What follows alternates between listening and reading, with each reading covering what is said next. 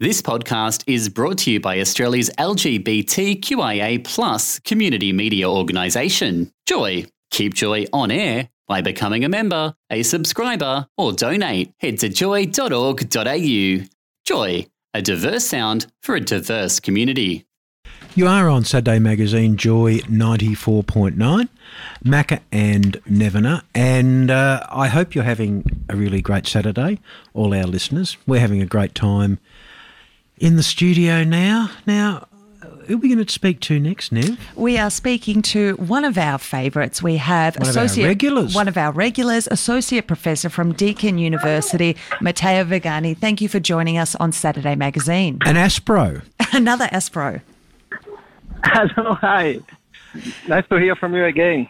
Matteo, thank you for joining us. We're really interested to see that a new study has been featured on your blog. This study comes from the US, and the findings are really, as I was reading through, were quite remarkable in that it's found that there is more harm in hate crimes, especially crimes based on disability, gender and sexual orientation. Could you tell us a bit more about that? It is, absolutely. Thanks, Nevena. It's a fascinating study, and it's the first time we have such strong evidence from quantitative studies using a very rigorous design.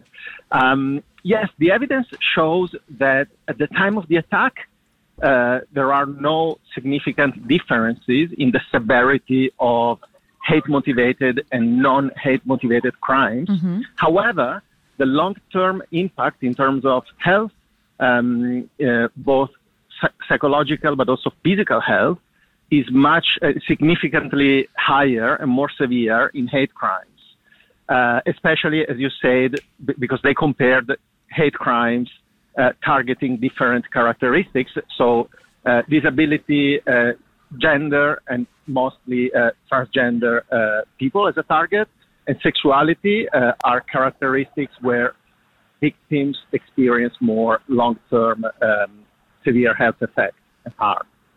And this study is there's a lot of rigour to it. So it's looked at a wide range of incidents over the last 11 years, and it has found some potential for confounding variables in estimating the harm of hate crimes. In the work that you've been doing over the last couple of years on the Tackling Hate project, how does that all come together to have now this substantive piece of evidence? Oh, it's really important, and it is important for policymakers because it shows that hate crimes need, two things. If we want a more severe legislation, and the reason is because there are more severe harms. So, of course, they have to be, controlled, and they have to be, let's say, more effort from legislators and from prevention and mitigation interventions in addressing these type of crimes. And also, we need more support for victims and target groups, because it is evidence that they have more harm in victims. If I can say something, it's important to notice the evidence originates from the United States. And the reason being, in the US, they collect the data in a more consistent way. So in our context, we have no way to do such type of studies because there is no data. This is the problem. It's interesting you say that, Matteo, because a little while ago when we had Wayne Gatt from the Police Association here in Victoria, and we talked about how hate crimes are categorised in the statistics, and that it's, my words, it's a bit of a lottery in terms of how they're categorised and how they're recorded, and that some really there needs to be some serious work done there. So I hope that the results of this study, whilst they're thought-provoking, they'll actually demonstrate the impact that it has long-term on people. Do you think, you said that the US records it better. Why do you think that is? Why, considering that they're their police system is much more fractured and localised than ours. Why do you think they're better at it? Look, it's very simple, the reason, because in 1990, there was a federal legislation passed in the United States called Hate Crime Statistics Act, in which the FBI is compelled to collect hate crime data from all local police forces. And we have nothing like this in Australia. Not only this, in the US, they have consistent legislation on hate crime. There is nothing like this in Australia. So there is no hate crime does not exist in Australia legislation. So this is the problem. Matteo, we've known for some time that racism can be considered a detriment to health and a determinant to health. Could we go so far to say now that hate crimes could be considered the same for people with these who are experiencing these hate crimes? Oh yeah, absolutely. So the studies showing that racism is a determinant of health look at the impact of microaggressions, discrimination. This is even worse, this study, because it shows that hate crimes can have long-term health impacts on victims and potentially, and actually we don't really know, also in their communities, because there is a vicarious effect of hate crimes that terrorize all the communities that share the same characteristics with the target.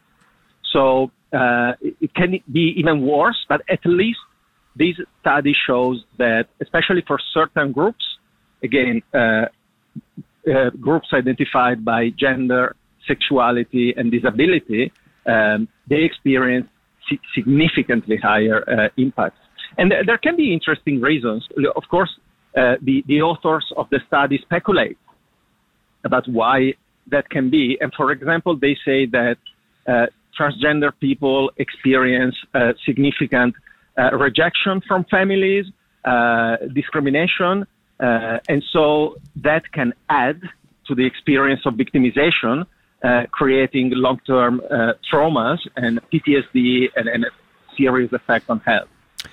We heard on this show a couple of weeks ago from Steve Dimopoulos, a state government minister for a number of things, but he indicated that the anti-vilification legislation in Victoria is likely to be tabled, debated in July.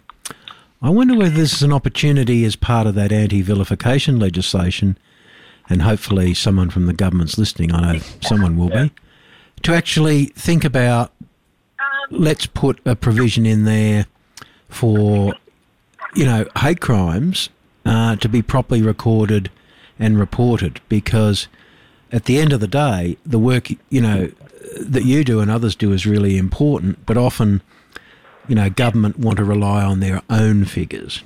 So I hope, as part of that legislation, the government gives some thought, and Victoria Police gives some thought, to actually recording hate crimes, because the impact of them, as you've been able to demonstrate, is very, very long-lasting and quite significant. So, fingers crossed, we might get to that point too. Absolutely. Look, and I have done a submission to the inquiry, in regard to changing the legislation in Victoria, and this was one of the key recommendations. Not only I did it, I know other colleagues asked the same, and it's really important, but it's important to frame it well, because Victoria Police would say we are recording prejudice-motivated crimes. The problem is they are doing it not well enough. It's not compulsory. They don't do it with clear categories and clear bias indicators. Even if they exist, they have not been adopting bias indicators as they should. So it's not done well enough. So they do it, but the reality is that they don't even release that data because it's not meaningful. Doesn't mean anything because it's not done in a rigorous way. So they need to do it well. And they acknowledge that, and acknowledging there's a problem is great. Fixing it is even better. And again, I commend Wayne Gatt from the Police Association when he talked about that with Neva and I, about, the whole, how you categorise hate crimes and, how difficult it is, but it's not impossible. So, I'm glad you've made a submission, and I do hope that the government looks at this and Victoria Police, rather than saying, oh, yeah, look, we have some statistics, but they're not very good. Well, guess what? Make them better. Make them better. You're there to keep the peace and to stop crime. And if the statistics are bad, make them better. It's not that hard, guys. Absolutely. And there are very clear and simple steps to be taken already available. For example, there are lists, again, of bias indicators that police could adopt to recognize and classify hate crimes in a more rigorous way. And they have been already created by researchers for the Victorian context. So it's just a matter of adopting them. And if they don't want to appear to be listening to an academic, have a look at what the FBI is doing. Absolutely. Matteo, thank you so much for your time again, and I could hear the pedestrian crossing there going. You probably can't cross now. but always be careful. Thanks again for your work and your time. We really appreciate it, and hopefully we will see a better mechanism down the track. Hopefully, fingers crossed. For this. Thank you, Navina. Thank you, Micah. It's a pleasure. And have a good day. You too. Thanks. Cheers. You are on Saturday Magazine, Joy 94.9, Macca and Nevena. Stay with us. There's more. Thanks for listening to another Joy podcast brought to you by Australia's LGBTQIA+ community media organisation, Joy. Help us keep Joy on air. Head to joy.org.au. Joy, a diverse sound for a diverse community.